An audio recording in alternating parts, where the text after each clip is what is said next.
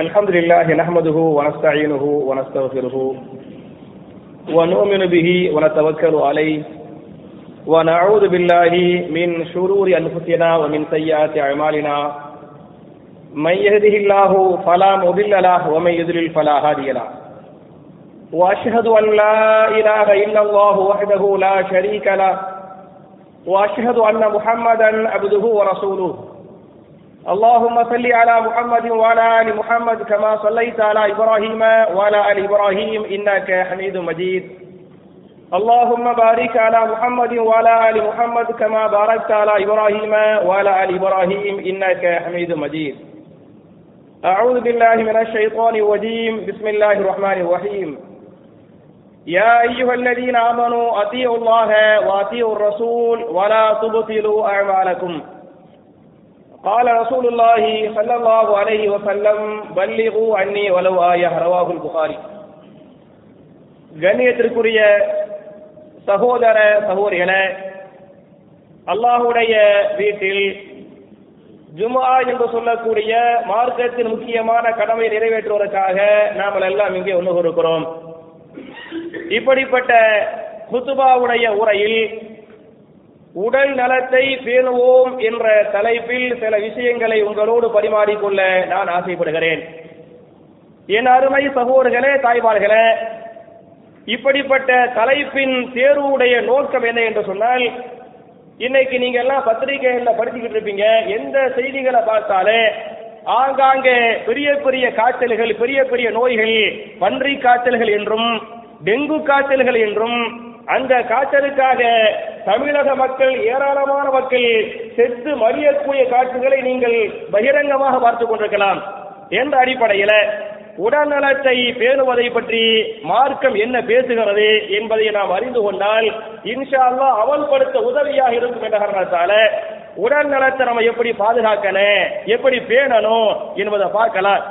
முதல்ல உடல் நலத்தை நாம் பேணுவதின் அவசியம் என்னங்கிறத திருமறை குர்ஆனின் சூரத்துன் நஹ்ல் என்று சொல்லக்கூடிய 16வது அத்தியாயத்தின் 18வது வசனத்திலே அல்லாஹ் பேசுகிறான். வஇன் தஉது நிஅமத்தல்லாஹி லா துஹ்ஸுஹா. அல்லாஹ்வுடைய நிஅமத்துகளை நீங்கள் என்ன நினைத்தால், நீங்கள் என்ன முற்பட்டால், லா துஹ்ஸுஹா, அவைகளை நீங்கள் எண்ணி முடித்து விட முடியாது. எண்ணற்ற நிஅமத்துகளை, எண்ணற்ற அருள்கொடைகளை நான் உங்கள் மீது வாரி வாரி வழங்கியிருக்கிறேன் என்று அல்லாஹ் ரப்பல் ஆலமீன் பேசுகிறான்.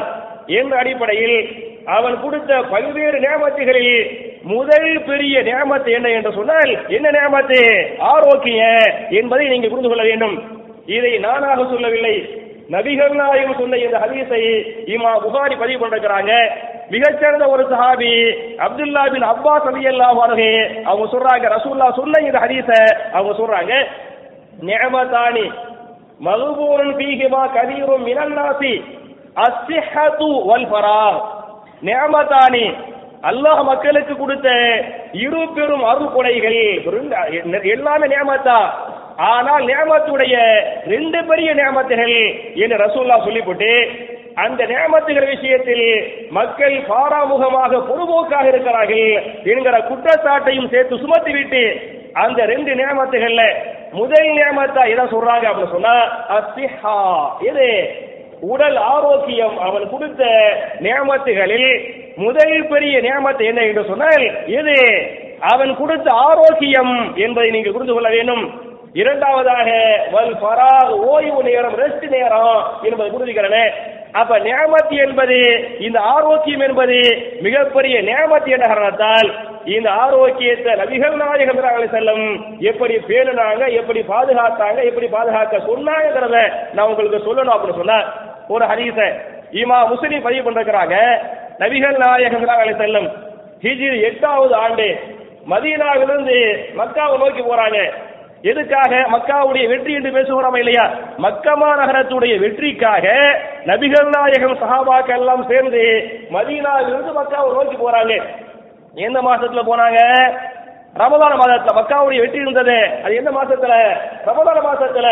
அப்ப நபிகள் நாயகம் ஸல்லல்லாஹு அலைஹி வஸல்லம் ரமலான் மாதத்தின் பரலான நோன்புகளை வைத்துக் கொண்டு சஹாபாக்கள் நோன்புகளை வைத்துக் கொண்டு மதீனாவிலிருந்து மக்காவை நோக்கி மக்காவை கைப்பற்றுவதற்காக போறாங்க. ஏறக்குறைய மக்காவிற்கு பக்கத்தில் நெருங்கி விட்டார்கள்.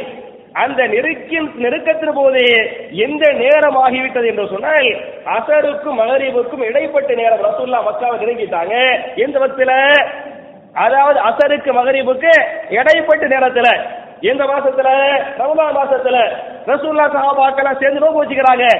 அந்த நேரத்தில் சஹாபாக்கள் நோம்பின் கடுமையின் காரணத்தால அந்த தாகத்தில் ரொம்ப கஷ்டப்படுறாங்க, ரொம்ப சிரமப்படுறாங்க. ரமலான் மாசம் நோன்பு வச்சுக்கிறாங்க. பிறையான சஹாபாக்கள் ரொம்ப கஷ்டப்படுறாங்க. இந்த கஷ்டத்தை அறிந்த நபிகள் நாயகம் என்ன பண்ணாங்கன்னு சொன்னா, ஒரு சஹாபிட்ட எனக்கு குடிக்க ரசூலுல்லாஹ் நோன்பு வச்சுக்கிறாங்க. நோன்பு வச்சுக்கிற ரசூல் என்ன பண்ணாங்கன்னு சொன்னா, குடிக்க தண்ணி கொண்டு வாங்க, தோல் பையில தண்ணி கொண்டு வாங்க அப்படின்னு கேட்டாங்க. சஹாபாக்கள் என்ன பண்ணாங்க? தண்ணிய ரசூலுல்லாஹ்வுக்கு கொடுத்தாங்க.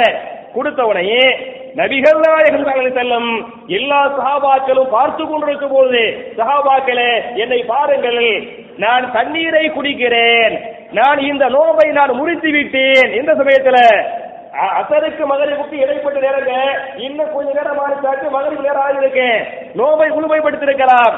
ஆனால் சஹாபாக்கள் சிரமப்படுறாங்கிறதால நான் நோன்பை முடிக்கிறேன், எனவே நீங்கள் நோம்புகளை முறித்துக் கொள்ளுங்கள் என்று சொல்லி நபிகள் நாயகம் ஸல்லல்லாஹு அலைஹி வஸல்லம் நோம்ப தண்ணி குடிச்சு முடிச்சாங்க.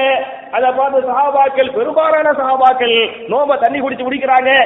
சில சஹாபாக்கள் இன்னும் கொஞ்ச நேரம் தானே, கொஞ்சம் தாக்கு பிடிக்கலாமே, மகரிபு டைம் வந்துடுமே, நோம்பை முழுமைப்படுத்திக் கொள்ளலாமே, இன்னும் நோம்பை முறிக்காமல் அவர்கள் காத்துக் கொண்டிருக்கிறார்கள். ரசூலுல்லாஹி ஸல்லல்லாஹு அலைஹி வஸல்லம் அந்த சஹாபாக்களை பார்த்து, இந்த சஹாபாக்கள் யார் நோம்பை முறிக்கவில்லையோ, யார் நோம்பை முறிக்கவில்லையோ அந்த சஹாபாக்களை பார்த்து நபிகள் நாயகம் சொன்னார்கள், உலாயிக்கல் ஓசாத், உலாயிக்கல் ஓசாத், உலாயிக்கல் ஓசாத், அவர்கள் பாவிகள், அவர்கள் பாவிகள். யாரு? நோம்ப முழுமைப்படுத்துறாங்களே அவங்க யாரு? பாவிகள். நோம்ப முடிச்சாங்களே அவர்கள் நல்லவர்கள், நோம்ப முழுமைப்படுத்துறாங்களே அவர்கள் பாவிகள். இவ்வளவு சிரமப்பட்டு இவ்வளவு கஷ்டப்பட்டு நோம்பு வைக்க மார்க்க சொல்லல என்று சொல்லி நோம்பை முழுமைப்படுத்திய சஹாபாக்களை பாவிகள் என்று சொன்ன காரணத்தால் சஹாபாக்கள் உடனே நோம்புகளை முறித்துக் கொண்டார்கள் என்ற இந்த ஹதீஸை இமாம் முஸ்லிம் பதிவு பண்றாங்களே. அவையின் அருமை சகோதரர்களே, உடல் நலத்தை நீங்கள் எப்படி பாதுகாக்க வேண்டும், பேண வேண்டும் என்பதற்கு இந்த வரலாறு, இந்த ஹதீஸ் சான்றா இல்லையா என்கிற அடிப்படையில் நமக்கு நோய் நொடிகள் வராமல் இருப்பதற்காக நம்ம சில காப்புகள், சில பாதுகாப்புகளை பண்ண வேண்டும், சில தடுப்புகள். முதல்ல நமக்கு முதல் தடுப்பு என்ன என்று சொன்னால், நம்ம அல்லாஹ்ட்ட அதிகமா துஆ செய்யணும். யா அல்லாஹ், நோய் நொடிகளை விட்டு என்ன செய்வாயாக, பாதுகாப்பாயாக, என் குடும்பத்தை பாதுகாப்பாயாக, என் சொந்தக்காரர்களை பாதுகாப்பாயாக, பொதுவாக எல்லா மக்களையும் பாதுகாப்பாயாக என்று நமக்கு முதல் பாதுகாப்பு, முதல் கேடயம் என்ன என்று சொன்னால் அல்லாஹ்விடத்தில் கேட்கக்கூடிய துஆ என்பதை புரிந்து கொள்ள வேண்டும். ஏன் என்று சொன்னால் நபிகள் நாயகம் ஸல்லல்லாஹு அலைஹி வஸல்லம் அவங்க ஒரு சஹாபிக்கு ஒரு துஆவை கற்றுக் கொடுத்தாங்க. எந்த சஹாபி என்று சொன்னால் அவங்களுடைய பெரிய தந்தை அப்பாஸ் பின் அப்துல் முத்தலிப் ரலியல்லாஹு அன்ஹு, ரசூலுல்லாஹ்வுடைய பெரிய வாப்பா, ரசூலுல்லாஹ்வுடைய பெரிய வாப்பா ரசூலுல்லாஹ்ட்ட அல்லாஹ்வுடைய ரசூலே, எனக்கு மிகச்சிறந்த ஒரு துஆவை நீங்கள் கற்றுத்தாருங்கள், அந்த துஆவின் மூலமாக நான் இம்மையிலும் வெற்றி பெற வேண்டும், மறுமையிலும் வெற்றி பெற வேண்டும், இம்மை மறுமையில் வெற்றியை தரக்கூடிய ஒரு துஆவை கற்றுத்தாருங்கள் என்று அப்பாஸ் பின் அப்துல் முத்தலிப் ரலியல்லாஹு அன்ஹு ரசூலுல்லாஹ்ட்ட கோரிக்கை வைக்கும் போது ரசூலுல்லாஹி ஸல்லல்லாஹு அலைஹி வஸல்லம் அவருக்கு கற்றுக் கொடுத்த துஆ என்ன என்று சொன்னால், அல்லாஹும்ம இன்னி அஸ்அலுக்கல் அஃவ வல் ஆஃபியத ஃபித் துன்யா வல் ஆகிரா என்கிற துஆவை நீங்கள் அதிகமாக கேளுங்கள். அல்லாஹும்ம இன்னி அஸ்அலுக்கல் அஃவ, அல்லாஹ்வே நான் உன்னிடத்தில் மன்னிப்பை கோருகிறேன், வல் ஆஃபியா ஆரோக்கியமான நோய் நொடி இல்லாத ஆரோக்கியமான வாழ்வை கோருகிறேன், ஃபித் துன்யா வல் ஆகிரா இம்மையிலும் மறுமையிலும் என்கிற துஆவை நீங்கள் அதிகப்படுத்துங்கள் என்று நபிகள் நாயகம் ஸல்லல்லாஹு அலைஹி வஸல்லம் அப்பாஸ் சொன்னாங்களே இல்லையா? என்ற அடிப்படையில் அதாவது நோய்களை விட்டு அல்லாஹ் நம்மை பாதுகாக்க வேண்டும் என்று சொன்னால் இது மாதிரியான துஆவை செய்யணும் என்பதை நீங்கள் புரிந்து கொள்ள வேண்டும். அதே மாதிரி பார்த்தீங்களாக்க இமாம் முஸ்லிம் தன்னுடைய சஹீஹ் முஸ்லிமில் 5789வது ஹதீஸாக இந்த ஹதீஸை பதிவு பண்ணிருக்கிறாங்க. நபிகள் நாயகம் ஸல்லல்லாஹு அலைஹி வஸல்லம் அதிகம் கேட்க சொன்ன இந்த துஆ என்ன என்று சொன்னால், அல்லாஹும்ம இன்னி அஊது பிக மின் ஸவாலி நிஅமதிக வ தஹவ்வுலி ஆஃபியதிக வஃபுஜாஅத்தி நிக்மதிக வஜமீஅ ஸஹதிக என்கிற துஆவை நீங்கள் ஆரோக்கியத்திற்காக கேளுங்கள். என்ன பொருள்? அல்லாஹ்வே, நீ எனக்கு தந்திருக்கக்கூடிய அனைத்து நியமத்துகள், அது மாதிரி நீ எனக்கு தந்த ஆரோக்கியம், இந்த நியமத்துகளோ ஆரோக்கியங்களோ என்னை விட்டு சென்று விடக்கூடாது என்பது மாத்திரமல்ல, வஃபுஜாஅ நிக்மதிக திடீரென்று வரக்கூடிய ஆபத்துகளை விட்டும் என்னை பாதுகாப்பாயாக, வஜமீஅ ஸஹதிக உன்னுடைய எல்லா விதமான கோப பார்வைகள் தண்டனைகளை விட்டும் என்னை பாதுகாப்பாயாக என்கிற துஆவை ரசூலுல்லாஹி ஸல்லல்லாஹு அலைஹி வஸல்லம் அதிகமா கேட்க சொன்னாங்க இந்த ஹதீஸ் இருக்கிறது. அப்ப என் அருமை சகோதரர்களே, அல்லாஹ்வே, நீ எனக்கு தந்த இந்த ஆரோக்கியமான வாழ்வை, இந்த ஆரோக்கியத்தை என்னை விட்டும் நீக்கி விடாதே, கடைசி வரை என்னோடு பாதுகாக்க செய்வாயாக என்கிற துஆவை நீங்கள் கேளுங்கள். அதே மாதிரி இன்னைக்கு பன்றி காய்ச்சல், டெங்கு காய்ச்சல் பயமா இருக்கா இல்லையா? அதுக்கு ரசூலுல்லாஹ் இன்னொரு துஆ சொல்லி தர்றாங்க. அல்லாஹும்ம இன்னி அஊது பிக மினல் பரசி வல் ஜுனூனி வல் ஜுதாமி வ ஸய்யில் அஸ்காம். அல்லாஹ்வே, மினல் பரசி தொழுநோய், வெண்குஷ்டம், அல்லாஹ்வே வெண்குஷ்டம், பைத்தியம், தொழுநோய், வசையில் அஸ்காம், எவைகளெல்லாம் கொடிய நோய்களோ, எவைகளெல்லாம் பயங்கரமான நோய்களோ, அப்படிப்பட்ட நோய்களை விட்டு என்ன என்ன செய்வாயாக, பாதுகாப்பாயாக என்கிற மாதிரியான துஆக்களை நம்ம அதிகமா கேட்கணும். அப்ப முதல்ல நோய்கள் வரக்கூடாது என்று சொன்னால் நம்ம முதல் பாதுகாப்பு, முதல் தடுப்பு என்ன என்று சொன்னால் அல்லாஹ்விடத்தில் கேட்கக்கூடிய துஆ. இரண்டாவது என்னன்னு சொன்னால் நம்முடைய உணவு பழக்க வழக்கங்கள் என்பதை புரிந்து கொள்ள வேண்டும். இன்னைக்கு நிறைய நோய்களுக்கு என்ன காரணம் என்று சொன்னால் நம்முடைய சாப்பாட்டு முறை சரியல்ல என்பதை புரிந்து கொள்ள வேண்டும். ஏன் என்று சொன்னால் நீங்க சஹாபாக்கள் எப்படி இருக்கிறத வச்சு அவங்க எப்படி சாப்பிட்டாங்க, ரசூலுல்லாஹி ஸல்லல்லாஹு அலைஹி வஸல்லம் எப்படி சாப்பிட்டாங்க என்கிற இந்த ஹதீஸை இமாம் திர்மிதி தன்னுடைய ஜாமிஉ திர்மிதில 1959வது ஹதீஸாக இந்த ஹதீஸை பதிவு பண்றாங்க. அறிவிக்கின்ற சஹாபிய பெண்மணி உம்முல் முன்திர் ரலியல்லாஹு அன்ஹா. இவங்க சொல்றாங்க, இந்த உம்முல் முன்திர் ரலியல்லாஹு அன்ஹா ரசூலுல்லாஹ்வுக்கு யார்னு சொன்னா சின்னம்மா, சாட்சி. ரசூலுல்லாஹ்வுடைய சாட்சி யாரு? உம்முல் முன்திர் ரலியல்லாஹு அன்ஹா. அவங்க தான் இந்த ஹதீஸ் அறிவிப்பாங்க. ஒரு நாள் என் வீட்டுக்கு ரசூலுல்லாஹ் வர்றாங்க. அவங்க மட்டும் வரல, அவர்கள் யாரை அழைத்து கொண்டு வந்தார்கள் என்று சொன்னால் அலி பின் அபி தாலிப் ரலியல்லாஹு அன்ஹு. அலியை சேர்த்து என்ன பண்ணாங்க, என் வீட்டுக்கு கூட்டு வர்றாங்க. என் வீட்டுக்கு கூட்டு வந்தா என் வீட்டுல பேரித்தம்பழம், அந்த செங்காயாக இருக்கக்கூடிய, பாதி பழமாக பாதி காயாக இருக்குமே, செங்காயாக இருக்கக்கூடிய பேரித்தம்பழம் அது ஒரு பெரிய ஒரு குவியலாக என் வீட்டில இருந்தது. ரசூலுல்லாஹி ஸல்லல்லாஹு அலைஹி வஸல்லம் அந்த பேரித்தம்பழம், செங்காய் பேரித்தம்பழத்தை பார்த்துவிட்டு என்ன பண்ணாங்கன்னு சொன்ன, எடுத்து சாப்பிட ஆரம்பித்தாங்க. அப்படின்னு அவங்க சொல்றாங்க. ரசூலுல்லாஹ் எடுத்து சாப்பிட்ட உடனே கூட்டிட்டு போறாங்களே யாரு, அலி ரலியல்லாஹு அன்ஹு. அவர் என்ன பண்ணாரு சொன்ன, ஒரு பேரித்தம்பழத்தை சாப்பிட்டாரு. ரசூலுல்லாஹ் அமைதியா இருந்தாங்க. இரண்டாவது பேரித்தம்பழத்தை சாப்பிட்டாரு. ரசூலுல்லாஹ் அமைதியா இருந்தாங்க. மூணாவது பேரித்தம்பழத்தை சாப்பிட்டாரு. ரசூலுல்லாஹ் அமைதியா இருந்தாங்க.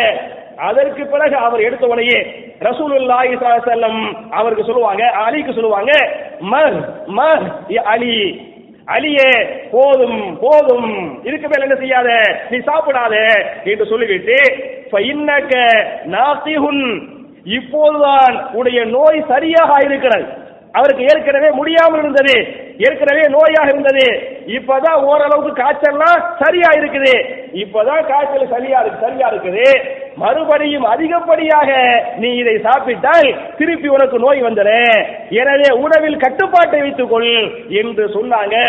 அப்படின்னு சொன்ன உடனே இந்த உம்முல் முன்திர் என்று சொல்லக்கூடிய சஹாபிய பெண்மணி என்ன பண்ணாங்கன்னு சொன்னா, அவருக்கு காய்ச்சலா இருக்கா, ஏற்கனவே காய்ச்சல் இருந்தாரா இல்லையா, அதுக்கு தகுந்த மாதிரி சாப்பாடு சாப்பிட்டா தயார் பண்ணுவோம் அப்படின்னு சொல்லி போட்டு என்ன பண்றாங்கன்னு சொன்னா, கீரை இருக்கா இல்லையா, கீரையை கோதுமை கஞ்சி, கோதுமை, இந்த கீரையையும் கோதுமையை வச்சு ஒரு கஞ்சி மாதிரி செஞ்சு என்ன பண்ணாங்க, 2 பேரும் கொடுக்குறாங்க. 2 பேரும் கொடுத்த உடனே ரசூலுல்லாஹி ஸல்லல்லாஹு அலைஹி வஸல்லம் அந்த கீரையும் கோதுமையும் கலந்த கஞ்சி இருக்கிறது, அந்த சாஃப்டான கஞ்சி, அதை பார்த்து அலிட்டு சொல்லுவாங்க, யா அலி ஆசிப், அலியே இப்போது இந்த உணவை நீ உண், இது உனக்கு தேவையான, உனக்கு தகுந்த மாதிரியான உணவு, இந்த உணவை உண். ஃபைன்னஹு அவ்ஃபகலக, இந்த உணவு உனக்கு பலன் தரக்கூடியதாக, நஃபா தரக்கூடியதாக, உதவி செய்யக்கூடியதாக இருக்கிறது என்று அலிட்ட சொன்னாங்க. அலிட்ட பண்ணாரு, அந்த ஹார்டான உணவு உண்ணாம இந்த உணவுக்கு தகுந்த சாஃப்டான உணவு உண்டாரு என்ற இந்த ஹதீஸை இமாம் திருமதி பதிவு பண்றாங்களே. அவை அருமை சகோதரர்களே, இந்த ஹதீஸை தரக்கூடிய பல்வேறு பாடங்கள். முதல் பாடம் என்ன என்று சொன்னால், நம்முடைய உணவு ஆரோக்கியமான உணவாக பேரித்தம்பழத்தை போன்ற, அது மாதிரி கீரையை போன்ற, காய்கறிகளை போன்ற, கோதுமையை போன்ற நம்முடைய உணவு பழக்கங்கள் ஆரோக்கியமான உணவுகளாக இருக்க வேண்டும் என்பதற்கு இந்த ஹதீஸ் முதல் ஆதார. இரண்டாவது என்ன என்று சொன்னால், அந்த ஆரோக்கியமான உணவாக இருந்தாலும் அதுக்கும் என்ன இருக்கிறது, ஒரு அளவு, ஒரு எல்லை இருக்கிறது. சில பேர் கையாத்துக்கு போவாங்க, நல்லா பிரியாணி இருக்கு, அவங்களே சாப்பிட்டு வந்து என்கிட்ட சொல்லிருக்கிறாங்க, இது வரை கட்டிடும் ஃபுல் கட்டு. ஃபுல் கட்டா என்ன, தொண்டை வரை சாப்பிட்ட என்று சொல்லுகிறோமே இல்லையா? இதை ஃபுல் கட்டு கட்டுகிறோமே, தொண்டை வரை சாப்பிடுகிறோமே, இது என்ன இஸ்லாமிய பண்பாடா? விரல அசைக்கலாமா, அசைக்க கூடாது, அதுல மட்டும் உங்களுக்கு ஹதீஸ் தேவைப்படுதுல. நம்ம சாப்பிடுற விஷயத்துல எதை சாப்பிட வேண்டும், எப்படி சாப்பிட வேண்டும், எந்த அளவு சாப்பிட வேண்டும் என்று இந்த ஹதீஸ் பேசுகிறது. எனவே உணவு பழக்க விஷயத்துல நம்ம கரெக்டா இருக்கணும். அந்த இந்த உணவு பழக்கம் கோளாறாக போனதுதான் உடம்புடைய கோளாறுக்கு, நோய்க்கு வந்து காரணம் என்பதை புரிந்து கொள்ள வேண்டும். அதே மாதிரி பார்த்தீங்கன்னாக்க நம்முடைய சாப்பாட்டுல நீங்க வந்து பேரித்தம் பழத்தை நீங்கள் சேர்த்துக் கொள்ளுங்கள். அதே மாதிரியான காளான் இருக்கா இல்லையா, அதை நீங்கள் சேர்த்துக் கொள்ளுங்கள். அப்படி ஹதீஸ் வருது. அதாவது இமாம் திருமிதி தன்னுடைய ஜாமிய திருமிதியில 1999 ஹதீஸ், அதுல சொல்றாங்க, பேரித்தம் பழத்துல அஜுவா என்று சொல்லக்கூடிய ஒரு வகை பழம் இருக்கிறது. அந்த பழத்தை பற்றி ரசூலுல்லாஹ் சொல்லுவாங்க, அல் அஜ்வத்து மினல் ஜன்னா, அஜுவா என்று சொல்லக்கூடிய பேரித்த பழம் சொர்க்கத்து கனியாக இருக்கிறது என்று சொல்லிவிட்டு, வஃபீஹா ஷிஃபாஉன், அதில என்ன இருக்கிறது, ஷிஃபா இருக்கிறது, மீனசும் விஷக்கடிக்கு அதில ஷிஃபா இருக்கிறது என்று சொல்லிவிட்டு, வல் கம்அத்து மினல் மன், கமு இருக்கிறது. கமு என்று சொன்னால் அந்த காளானுக்கு வந்து அரபியில வந்து கமுங்குவாங்க. வல் கம்அத்து, காளான் இருக்கிறது, மினல் மண், அது மண்ணு வகையை சார்ந்தது. மண்ணுடா என்ன, மண்ணு செல்வாங்கிறோமா இல்லையா? மூசா நபிக்கு அவங்களுடைய சமுதாயத்துக்கு மண்ணு செல்வா இறங்கியது. மண்ணுடா என்ன, காளான். எனவே காளான் என்பது மண்ணு வகையை சார்ந்ததாக இருக்கிறது. ஷிஃபாஉல் லில் ஐனி, அந்த காளானிலே உங்களுடைய கண்களுக்கு ஷிஃபா இருக்கிறது. எனவே உங்களுடைய உணவுகளில் நீங்கள் பேரித்த மரத்தை சேர்த்துக் கொள்ளுங்கள், நீங்கள் காளானை சேர்த்துக் கொள்ளுங்கள், நீங்கள் கீரையை சேர்த்துக் கொள்ளுங்கள். இது நான் சொல்லவில்லை, சொல்வது யாரு, ரசூலுல்லாஹி ஸல்லல்லாஹு அலைஹி வஸல்லம் இந்த செய்திகளை சொல்லி காட்டாங்க. அதே மாதிரி சொல்றாங்க, அதாவது கரிஞ்சீரகம் வாழைக்கும் பிஹாதிஹில் ஹப்பத்தி சௌதா, எப்படி வாழைக்கும் பி சுன்னா, என் அருமை சஹாபாக்களே, சுன்னாவை பின்பற்றுவது உங்கள் மீது கட்டாய கடமை, நீங்கள் சுன்னாவை பின்பற்றுங்கள் என்று சொன்னது போன்று, வாழைக்கும் பிஹாதிஹில் ஹப்பத்தி சௌதா, இந்த கரிஞ்சீரகத்தை நீங்கள் சாப்பிடுங்கள், இந்த கரிஞ்சீரகத்தின் மூலமாக அல்லாஹ் உங்களுக்கு ஷிஃபா வைத்திருக்கிறான் என்று சொல்லிருக்கிறாங்க. அதே மாதிரி நீங்க பாத்தீங்களாக்க நம்முடைய சாப்பாட்டுல நம்ம கரிஞ்சீரகத்தை சேர்த்துக் கொள்வது, அதே மாதிரி இந்த காளானை சேர்த்துக் கொள்வது, அதே மாதிரி இன்னொரு ஹதீஸ் வருது, ரசூலுல்லாஹ் சாப்பிடுவாங்க, பேரிச்சம்பழத்தை சாப்பிடுவாங்க. ஒரு டைம் பேரிச்சம்பழத்தை சாப்பிட்டா அதுக்கப்புறம் வெள்ளரி பிஞ்சு இருக்கமா இல்லையா, அந்த வெள்ளரி பிஞ்சிய ரசூலுல்லாஹ் சாப்பிடுவாங்க. கேட்டா சொல்லுவாங்களா, அது வந்து உடம்புக்கு சூடு. பேரிச்சம்பழம் என்னவா, அது உடம்புக்கு சூடு, இது என்ன உடம்புக்கு குளிர்ச்சி. அப்ப ஒரு தடவை அதை சாப்பிட்டா அப்புறம் எதை பண்ற, நான் இதை சாப்பிடுறேன் என்று சொல்லி, அப்ப நபிகள் நாயகம் ஸல்லல்லாஹு அலைஹி வஸல்லம் பேரிச்சம்பழத்தை சாப்பிடுற மாதிரி உடம்புக்கு வெள்ளரி பிஞ்சு நல்லது, உடம்புக்கு எது சூட்டை தணிக்கும் அதை சாப்பிடணும் என்று வெள்ளரி பிஞ்சிய ரசூலுல்லாஹ் சாப்பிட்டாங்க அப்படின்னு ஹதீஸ் வருது. அதே மாதிரி நான் ஏற்கனவே சொன்னது போன்று சாப்பாட்டுடைய அந்த அளவுக்கு ஒண்ணே, அந்த சாப்பாடு இது நல்ல உணவு தானா, உடலுக்கு தேவையான உணவு தானா, உடலுக்கு ஆரோக்கியம் தரக்கூடிய உணவு தானா என்று நீங்கள் இந்த உணவை பார்த்துக் கொள்ள வேண்டும்.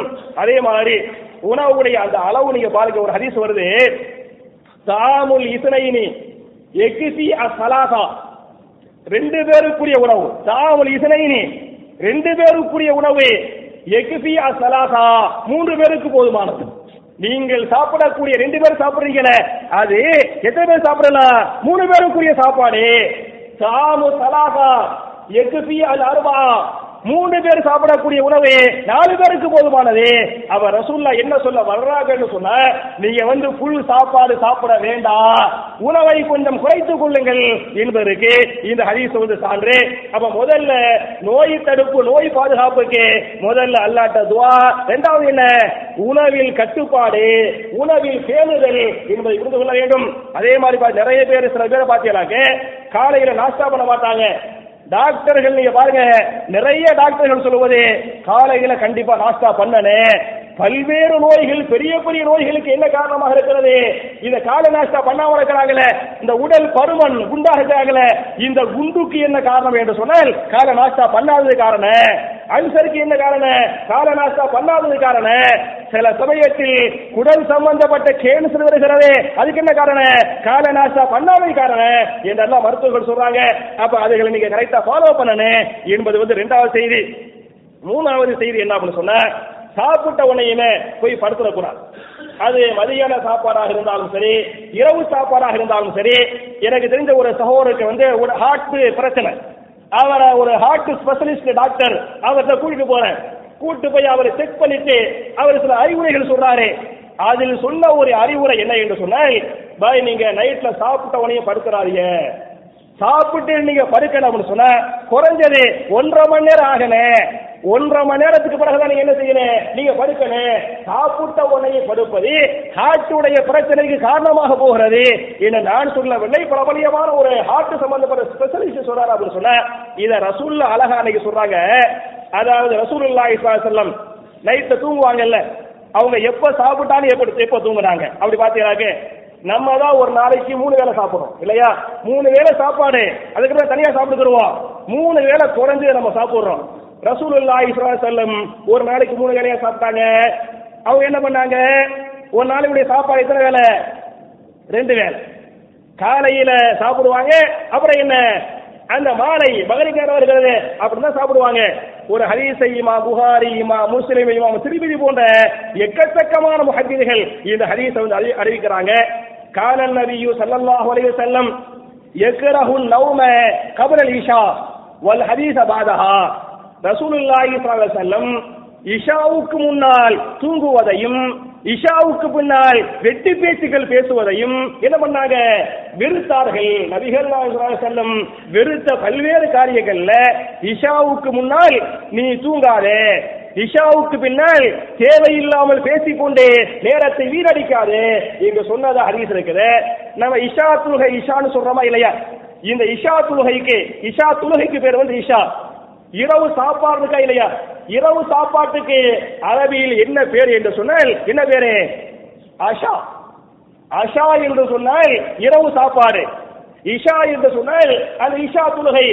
ரசூலுல்லாஹி ஸல்லல்லாஹு அலைஹி வஸல்லம் அஷா எப்ப சாப்பிடுவாங்க தெரியுமா? எப்ப சாப்பிடுவாங்க? இஷாவுக்கு முன்னால். நம்ம எல்லாம் இஷாவுக்கு பின்னால சாப்பிடுறோம். மகரிபு தொழுதுவிட்டு ரசூலுல்லாஹி ஸல்லல்லாஹு அலைஹி வஸல்லம் அஷாவை முடித்து விட்டு எதுக்கு வருவாங்க? இஷாவுக்கு வருவாங்க.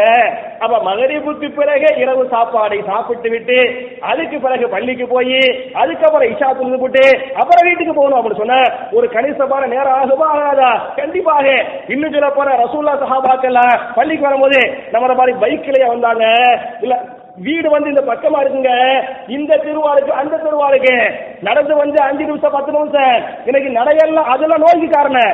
நடையெல்லாம் குறைந்து போய்விட்டது, அதுக்கு நோய்க்கு காரணமாக போகிறது. அப்ப நம்ம என்ன செய்ய, ரசூலுல்லாஹ் சொல்றாங்க, நீங்கள் நடந்து பள்ளிவாசலுக்கு வாருங்கள். ஒரு 8க்கு பள்ளிவாசலுக்கு நீங்கள் வருகிற போது ஒவ்வொரு 8க்கு என்ன, ஒரு பாவ மன்னிப்பு, ஒரு தரஜா உயர்த்தப்படுவது. ரசூலுல்லாஹ்வுடைய காலத்துல சஹாபாக்கள், ஒரு சஹாபி பள்ளிவாசலுக்கு தூரமாக வீடு இருக்கிறது. அவர் நினைக்கிறாரு தூரமா இருக்குது, வீட்டை வந்து பள்ளிவாசலுக்கு பக்கத்துல வச்சுக்கலாமே என்று அவர் குறிப்பிடுகிறார். நபிகள் நாயகத்துக்கு அது தெரிகிறது. நேரம் அவர்கிட்ட போய் கேட்கிறாங்க, பேசுறாங்க. அவர் ஆமாங்கிறாரு, இல்ல உங்க வீடு தூரமா இருக்கட்டும், நீங்க அங்கிருந்து நடந்து என்ன செய்யுங்க, பள்ளிவாசலுக்கு வாங்க என்றெல்லாம் சொன்னாங்கன்னு சொன்ன. அவை அருமை சகோதரர்களே, நம்ம நடக்கணும். நடப்பது என்ன, உடல் ஆரோக்கியம். அது மாதிரி இரவு சாப்பாடு சீக்கிரமா சாப்பிடணும். சாப்பிடறதுக்கு தூங்குறதுக்கு என்ன செய்யணும், ஒரு குறிப்பிட்ட கால அளவை நீங்கள் வைத்துக் கொள்ளுங்கள் என்பது நான் சொல்லக்கூடிய 3வது செய்தி. 4வது செய்தி என்ன பண்ண சொன்ன, தூக்கம். நம்ம ஒரு நாளைக்கு என்னென்ன வயசுல எவ்வளவு தூங்கணுமோ அதை கரெக்டா தூங்கிறோம். தூக்கம் என்பது பெரிய ஒரு செல்வம், பெரிய ஒரு அருள்படை. ஏன் என்று சொன்னால் திருமறை குர்ஆனில் அல்லாஹ் பேசுகிறான், சூரத்துல் ஃபுர்கானிலே, ஹுவல்லதி ஜஅல லக்குமுல் லைல லிபாஸன் வன்னௌம சுபாதா. அல்லாஹ் தான் இரவை உங்களுக்கு ஆடையாக ஆக்கினான். ஹுவல்லதி ஜஅல லக்குமுல் லைல லிபாஸன், அவன் லைலை, அவன் இரவை உங்களுக்கு எதுவாக ஆக்கினான்? லிபாஸாக, ஆடையாக ஆக்கினான். வன்னௌம சுபாதா, நௌமை, தூக்கத்தை ஒரு ஓய்வு தரக்கூடிய ஒன்றாக ஆக்கினான் என்று அல்லாஹ் பேசுகிறானே. அப்ப உடம்புக்கு உங்களுக்கு ஓய்வு வேண்டும் என்று சொன்னால் என்ன செய்யணும்? குறிப்பிட்ட அளவுக்கு நீங்க தூங்கிறணும் என்பதை புரிந்து கொள்ள வேண்டும். இன்னைக்கு நான் பார்க்கிறேன், என் அருமை சகோதரர்களே, இன்னைக்கு நீங்க தூங்குற விஷயத்துல நம்ம எல்லாம் கரெக்டா தூங்குறோமா? நிறைய பேர் பார்க்கிறேன் இன்னைக்கெல்லாம் இந்த வாட்ஸ்அப், இந்த பேஸ்புக் அதெல்லாம் வந்த பிறகு இவர் நைட்ல எத்தனை மணிக்கு வாட்ஸ்அப்பா நீங்க பார்த்தாரு செக் பண்ணி பாங்களேன். நைட்டு 1 மணிக்கு, நைட்டு 1:30 மணிக்கு, நைட்டு 2 மணிக்கு அந்த லாஸ்டா பார்த்துருப்பாங்க. நீங்க லாஸ்டா பார்த்த சுபுக்கு வர்றது இல்லையே, சுபுக்கு வந்தாலும் வந்த பிறகு பார்க்க முடியும். நான் கேட்கிறேன், நீங்க 12 மணிக்கு, 1 மணிக்கு, 1 மணி வரையில நீங்க வாட்ஸ்அப் பார்த்து போட்டு அப்புறம் தூங்குனீங்களாக்கு நீங்க சுபுக்கு உங்களால் முழிக்க முடியுமா? முழிக்கக்கூடிய எண்ணம் இருந்தாலும் உடம்பு என்ன செய்யாது, சப்போர்ட் பண்ணாது. அப்ப நீங்க சீக்கிரமா தூங்கிட்டீங்க அப்படின்னு சொன்னா உங்களுக்கு தேவையான அந்த ஆரோக்கியத்தை, அந்த தூக்கத்தை உடல் பெற்ற பிறகு தானா உடம்பை என்ன செய்யும், உங்களை சுபுக்கு வந்து எழுப்பி விடு. அப்ப என் அருமை சகோதரர்களே, தூக்கம் என்பது பெரிய ஒரு நியமத்து. எனவே தேவையில்லாமல் நீங்கள் நேரத்தை வீணடிக்காமல் தேவையான தூக்கத்தை நீங்கள் தூங்கிக் கொள்ளுங்கள். அது கூட என்ன, உடல் ஆரோக்கிய, நோய் வராம உங்களை பாதுகாக்க என்பதை புரிந்து கொள்ள வேண்டும். அதே மாதிரி இது 4வது. 5வதுக்குரிய தடுப்பு என்ன என்று சொன்னால், நம்ம முடிந்தவரை சுத்தமாக இருக்க வேண்டும். அது உடல் சுத்தமாக இருந்தாலும் சரி, உடை சுத்தமாக இருந்தாலும் சரி, இருக்கக்கூடிய வீடுகளுடைய சுத்தமாக இருந்தாலும் சரி, இஸ்லாம் மாதிரி சுத்தத்தை வலியுறுத்தக்கூடிய வேற எந்த மார்க்கம், எந்த மதமும் இருக்க முடியாது. இஸ்லாம் சுத்தத்தை மிக மிக வலியுறுத்துகிறது. சுத்தம் என்பது அல் அல் அல் அத்துஹூரு ஷத்ருல் ஈமான், துஹூருக்கு சுத்தம் இருக்கிறது. சுத்தம் ஈமானிய சரிபாதி, ஈமானோடு பங்கிருக்கிறது என்கிற அளவுக்கு ஹதீஸ் இருக்கிறது. இன்னும் சொல்ல போல நபிகள் நாயகம் ஸல்லல்லாஹு அலைஹி வஸல்லம் அவங்களுக்கு முதல் வஹி வருது. சாதாரண முஹம்மத ரசூலுல்லாஹ் ஆக்கியது எந்த வஹி?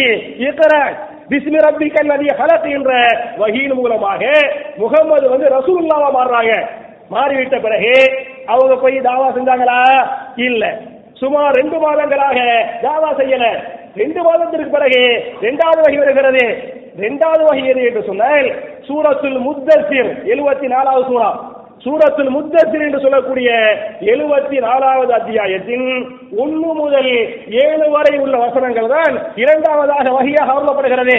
அந்த வஹி, அந்த கட்டளை என்ன என்று சொன்னால், யா அய்யுஹல் முத்தஸிர் கும் ஃபஅன்திர் வரப்பக ஃபகப்பிர் வதியாபக ஃபதஹிர் வர்ருஜுஸ ஃபஹுஜுர் வலா தம்னுன் தஸ்தக்பிர் வலிரப்பிக ஃபஸ்பிர். இதான் 2வது வஹி. என்ன அர்த்தம்? யா அய்யுஹல் முத்தஸிர், போர்வை போர்த்திக் கொண்டிருப்பவரே, கும் எழுந்திருங்கள், ஃபஅன்திர் நீங்கள் மக்களுக்கு அச்சமூட்டி எச்சரிக்கை செய்யுங்கள், வரப்பக ஃபகப்பிர் உங்களுடைய ரப்பை நீங்கள் என்ன செய்யுங்கள், பெருமைப்படுத்துங்கள் என்று அல்லாஹ் சொல்லிவிட்டு அல்லாஹ்வுடைய அடுத்த கட்டளை வசியாபக ஃபதஹிர் உங்களுடைய ஆடைகளை, அரபியில் சௌபுன் என்று சொன்னால் ஆடை, சௌபுன என்ன? ஆடை. அவருடைய பண்பு என்ன? சியாப் வசியாபக ஃபதஹிர் உங்களுடைய ஆடைகளை நீங்கள் பரிசுத்தமாக வைத்துக் கொள்ளுங்கள். ரசூலுல்லாஹி ஸல்லல்லாஹு அலைஹி வஸல்லம் தாவா பணி செய்யவே இல்லை. தாவா பணிக்கு முன்னாலேயே உங்களுடைய ஆடைகளை நீங்கள் பரிசுத்தமாக வைத்துக் கொள்ளுங்கள், பரிசுத்தத்தோடு நீங்கள் தாவா செய்யுங்கள். தொழுகைக்கு முன்னால, நோம்புக்கு முன்னால, ஜகாத்துங்கிற இந்த கடமைக்கு முன்னால் நீங்கள் சுத்தமாக இருந்து கொள்ளுங்கள் என்று அல்லாஹ் சொல்கிறான் என்று சொன்னால், என் அருமை சகோதரர்களே, தாய்மார்களே, சுத்தம் எவ்வளவு அவசியங்கிறதுக்கு இந்த ஆயத்தை, இந்த ஹதீஸை எல்லாம் சான்று.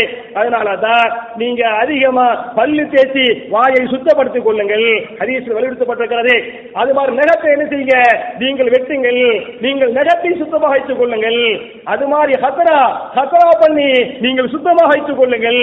அது மாதிரி அங்கங்கு முடிக்கக்கூடிய முடிகளை நீங்கள் வெட்டி என்ன செய்து கொள்ளுங்கள், சுத்தமாக வைத்துக் கொள்ளுங்கள். ஆக மொத்தம் சுத்தத்தை பேசக்கூடிய மார்க்கம் இஸ்லாம். அல்லாஹ் ரப்பல் ஆலமீன் குபா வாசிகளை நேசித்தார். குபா ஊர் இருக்கா இல்லையா? எங்க இருக்குது? மதீனாவுக்கு பக்கத்துல. மதீனாவுக்கு பக்கத்தில் இருக்கக்கூடிய குபா வாசிகள் என்ன பண்ணானா? நேசித்தான். இன்னைக்கு கூட நீங்க மதீனாவுக்கு போய் குபா பள்ளிவாசல பாத்தீங்களாக்க, குபா பள்ளிவாசலுடைய இந்த மிஹராபுல அந்த ஆயத்தை எழுதி வச்சிருப்பாங்க. திருமறை குர்ஆனின் சூரத்து தௌபா என்று சொல்லக்கூடிய 9வது அத்தியாயத்தின் 108வது வசனம் குபா பள்ளிவாசலுடைய மிஹராபிலே நீங்கள் இன்றைக்கு பார்க்கலாம். என்ன வசனம்? ஃபீஹி ரிஜாலுன் யுஹிப்பூன அன் யததஹரு வல்லாஹு யுஹிப்புல் முத்தஹிரீன். ஃபீஹி ரிஜாலுன், இங்கே மக்கள் வாழ்ந்து கொண்டு, இங்கே குபாவில, எந்த ஊர்ல? குபாவில மக்கள் வாழ்ந்து கொண்டிருக்கிறார்கள். யுஹிப்பூன அன் யததஹரு, அவர்கள் எல்லாம் சுத்தத்தை விரும்பக்கூடிய மக்கள், அவர்கள் எல்லாம் சுத்தமானவர்கள். அப்படி சுத்தமானவர்களை அல்லாஹ் நேசிக்கிறார் என்ற வசனம் குபாவாசிகள் சம்பந்தமாக ஏன் அருளப்பட்டது என்று சொன்னால், அந்த காலகட்டத்தில் எல்லாரும் 1க்கு 2க்கு போயிட்டு ஏதாவது சுத்தம் பண்ணுவாங்க. டேலா கட்டி, தண்ணி இருக்காது, அதனால டேலா கட்டி வச்சு சுத்தம் பண்ணிக்கிட்டு இருந்தாங்க. குபாவாசிகள் என்ன பண்ணாங்கன்னு சொன்ன, 1க்கு போயிட்டு தண்ணி வச்சு தான் கழுவாங்க, 2க்கு போயிட்டு என்ன செய்வாங்க? தண்ணி வச்சு கழுவாங்க. எனவே மனஜலம் கழித்து விட்டு எல்லோரும் டேலா கட்டி வச்சு சுத்தம் பண்றாங்க. இந்த ஊர் மக்கள், குபா மக்கள் மனஜலம் கழித்து விட்டு தண்ணீரை வைத்து சுத்தம் செய்த காரணத்தால அந்த மக்கள் சுத்தமான மக்கள். அந்த சுத்தமான மக்களை அல்லாஹ்வாகிய நான் நேசிக்கிறேன் என்று அந்த மக்களை பற்றி சிலாகித்து ஒரு வசனத்தை அல்லாஹ் இறக்கினானே, அதே வசனத்தை அதே குபாவிலே அதே பள்ளிவாசல்ல இன்னைக்கு எழுதி போட்டு வச்சுக்கிறாங்க என்று சொன்னால், என் அருமை சகோதரர்களே, தாய்மார்களே, அல்லாஹ் ரப்பல் ஆலமீன் சுத்தத்தை நேசிக்கிறார். எனவே சுத்தபத்தமா நம்ம இருக்கிறோம் அப்படின்னு சொன்னா நமக்கு முடிஞ்ச அளவுக்கு நோய் நொடி வராது. இது தடுப்பு பாதுகாப்பு. ஒருவேளை வந்துவிட்டால் நம்ம என்ன செய்யணுங்கிறத ஒரு 2-3 நிமிஷத்துல சொல்லி முடிக்கணும்னு சொன்ன, ஒரு இதையும் தாண்டி அல்லாஹ்வுடைய நாட்டை நோய் வந்துருச்சு, அதுக்கு ஃபர்ஸ்ட் என்ன பரிகாரம் என்று சொன்னால், யா அல்லாஹ் நோயை நீக்கலாம். அது மாதிரி நீங்க துவா செய்யுங்க. இன்னும் சொல்ல போன, நீங்க துவா செய்யறது மட்டுமில்ல, சில சூறாக்களை ஓதி என்ன செய்யலாம்? உங்கள் மேலே நீங்கள் ஊதி கொள்ளலாம். உங்க கையில பூல் ஊதி என்ன செய்யலாம்? உடம்புல தடவிக்கலாம். உதாரணமா சூரத்துல் ஃபாத்திஹா, சூரத்துல் ஃபாத்திஹா ஷிஃபாவுக்குரிய துஆ சூரா இந்த ஹதீஸ் இருக்கிறது. அது மாதிரி சூரத்துல் முஅவ்விதத்தைன், சூரத்துல் நாஸ், சூரத்துல் ஃபலக், அதை நீங்கள் என்ன செய்து கொள்ளலாம்? நீங்கள் ஓதி உங்கள் உடம்பிலே ஊதி கொள்ளலாம், அது கைகளிலே ஊதி உடம்பில் தடவி கொள்ளலாம். இது மாதிரி நீங்க செஞ்சுக்கிறீங்க. அதே மாதிரி வேற ஒரு மக்கள் வர்றாங்களா, அவங்க ஓதி உங்களுக்கு என்ன செய்யலாம்? ஊதலாம். ரசூலுல்லாஹ் நோய்வாய்ப்பட்டிருந்தாங்க, ஜிப்ரீல் அலைஹிஸ்ஸலாம் வந்தாங்க, வந்து என்ன பண்ணாங்க? சில துஆக்களை ஓதி ஊதுனாங்க அப்படின்னு ஹதீஸ் இருக்கிறது. அப்ப முதல்ல என்ன துஆ? நோய் வந்துவிட்டால் முதல்ல துஆ என்பதை புரிந்து கொள்ள வேண்டும். இரண்டாவது, முறையான மருத்துவம். இவர் அவருடைய கண்ணாபினான்னு போகாம இந்த நோய்க்குரிய டாக்டர் யார், இதுக்குரிய மருத்துவர் யார் என்பதை அறிந்து முறையான மருத்துவரை நீங்கள் அணுகுவது. அப்படி அணுகினால் அவர் முறையான மருந்து கொடுப்பாரு. என்ன செய்ய?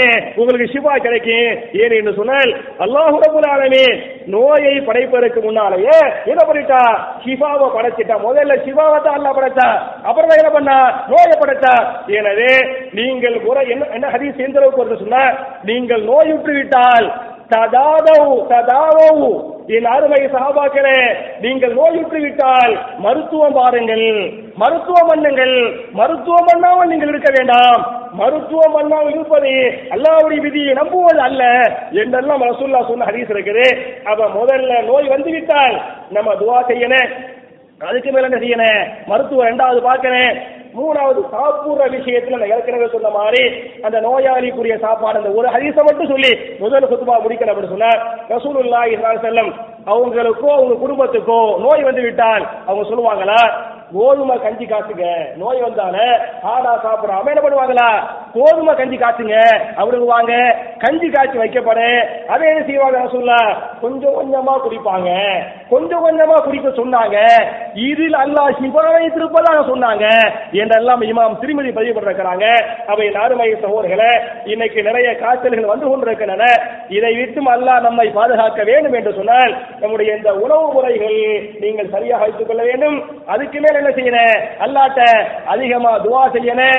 என் அருமை சகோதரர்களே, என் அருமை தாய்மார்களே, நம்முடைய நோய்களை அல்லாஹ் நீக்கி ஒரு ஷிஃபாவான ஆரோக்கியமில்ல உள்ள சமுதாயமாக இந்த சமுதாயத்தை, இந்த மக்களை அல்லாஹ் ஆக்கி அருள்வானாக என்ற துஆவோடு முடிக்கிறேன். ரப்பனா ஆத்தினா ஃபித் துன்யா ஹஸனத்தன் வ ஃபில் ஆখিরাতি ஹஸனா வ கினா அஸாபன் நார். இன்னல் ஹம்துலில்லாஹ் اللهم صل على محمد وعلى آل محمد كما صليت على إبراهيم وعلى آل إبراهيم إنك حميد مجيد اللهم بارك على محمد وعلى آل محمد كما باركت على إبراهيم وعلى آل إبراهيم إنك حميد مجيد. அன்பிற்குரிய சகோதர சகோதரிகளே, என்னுடைய 2வது குத்துபாவுல வழக்கமாக துஆக்களை பற்றி பார்த்துக் கொண்டிருக்கிறோம். இந்த வாரத்துக்குரிய துஆ என்ன என்று சொன்னால், நோய் நொடிகளை விட்டும் அல்லாஹ் நம்மை பாதுகாக்க வேண்டும் என்று சொன்னால் நாம் கேட்க வேண்டிய துஆ என்ன என்பதை இமாம் முஸ்லிம் அவர்கள் தன்னுடைய சஹீஹ் முஸ்லிம்ல 5289வது ஹதீஸாக இந்த ஹதீஸை பதிவு பண்ணிருக்கிறாங்க. நபிகள் நாயகம் ஸல்லல்லாஹு அலைஹி வஸல்லம் நோய் நொடிகளை விட்டும் அல்லாஹ்ட்ட அதிகமா பாதுகாப்பு தேடினாங்க. எந்த வார்த்தைகளால், எந்த துஆவால் பாதுகாப்பு தேடினாங்கன்னு சொன்னா, அல்லாஹும்ம இன்னி அஊது பிக மின் ஸவாலி நிஅமதிக வ தஹவ்வுலி ஆஃபியதிக வ ஃபுஜாஅத்தி நிக்மதிக வ ஜமீஇ ஸஹதிக் என்கிற துஆவால் பாதுகாப்பு தேடினாங்க இந்த ஹதீஸ் இருக்கிறது. மறுபடியும் ஞாபகம் ஊட்டுகிறேன், இந்த வாரத்துக்குரிய துஆ என்ன என்று சொன்னால், அல்லாஹும்ம இன்னி அஊது பிக மின் ஸவாலி நிஅமதிக் வ தஹவ்வுலி ஆஃபியதிக வ ஃபுஜாஅத்தி நிக்மதிக வ ஜமீஇ ஸஹதிக் என்பது அந்த துஆவுடைய பொருள் என்ன என்று சொன்னால், அல்லாஹும்ம இன்னி அஊது பிக, அல்லாஹ்வே என்னை பாதுகாப்பாயாக, 4 தீமைகளை விட்டு பாதுகாப்பாயாக. முதல் தீமை என்ன என்று சொன்னால், மின் ஸவாலி நிஅமதிக, அல்லாஹ்வே நீ எனக்கு தந்திருக்கக்கூடிய எந்த நியமத்துகளும் என்னை விட்டும் சென்றுவிடக் கூடாது. நீ தந்த அனைத்து நியமத்துகளையும் கடைசி வரை என்னோடு பாதுகாப்பாயாக என்பது முதல் நியமத்துக்குரிய பாதுகாப்பு. இரண்டாவதாக வதஹவ்வுலி ஆஃபியதிக, அல்லாஹ்வே நீ எனக்கு ஆஃபியத்தை, ஆரோக்கியத்தை தந்திருக்கிறாயே, அந்த ஆரோக்கியமும் என்னை விட்டும் சென்று விடாமல் பாதுகாப்பாயாக, இரண்டாவது பாதுகாப்பு. மூன்றாவதாக வஃபுஜாஅத்தி நிக்மதிக, திடீரென்று வரக்கூடிய ஆபத்துகள், முசீபத்துகளை விட்டும் என்னை பாதுகாப்பாயாக, மூன்றாவது பாதுகாப்பு. நான்காவதாக வஜமீஇ ஸஹதிக, அல்லாஹ்வே உன்னுடைய எல்லா விதமான தண்டனைகள், அனைத்து கோபப்பாடுகளை விட்டும் என்னை பாதுகாப்பாயாக என்ற அற்புதமான துஆ. அப்ப என் அருமை சகோதரர்களே, அல்லாஹும்ம இன்னி அஊது பிக மின் ஸவாலி நிஅமதிக வ தஹவ்வுலி ஆஃபியதிக வ ஃபுஜாஅத்தி நிக்மதிக வ ஜமீஇ ஸஹதிக என்கிற துஆ உட்பட நபிகள் நாயகம் ஸல்லல்லாஹு அலைஹி வஸல்லம் என்னென்ன துஆக்களை கேட்டாங்களோ, கேட்க சொன்னாங்களோ, அதை எப்படி சஹாபாக்கள் சமீஅனா வ அதானா, கேட்கும் கட்டுப்பட்டோம் என்று அந்த துஆக்களை மனப்பாடம் பண்ணாங்களோ, அந்த துஆக்களை ஓதுனாங்களோ, கேட்டாங்களோ, பிற மக்களுக்கு எடுத்து சொன்னாங்களோ, அதுபோல நன்மக்களாக நாம் அனைவரையும் அல்லாஹ் ஆக்கி நம்முடைய பாவங்களை மன்னித்து நம்முடைய இபாதத்துகளை எல்லாம் அல்லாஹ் அங்கீகரித்து நாளை மறுமையில மிக உயர்ந்த சொர்க்கமாகிய ஜன்னத்துல் ஃபிர்தௌஸிலே நபிமார்களோடு சஹாபாக்களோடு இதுபோல நாம் அனைவரையும் அல்லாஹ் ஒன்று சேர்த்து வைப்பானாக என்ற துஆவோடு முடிக்கிறேன். அல்லாஹும்ம அஇஸ்ஸல் இஸ்லாம வல் முஸ்லிமீன் وأذل الشرك والمشركين ربنا آتنا في الدنيا حسنة وفي الآخرة حسنة وقنا عذاب النار وآخر دعوانا الحمد لله رب العالمين.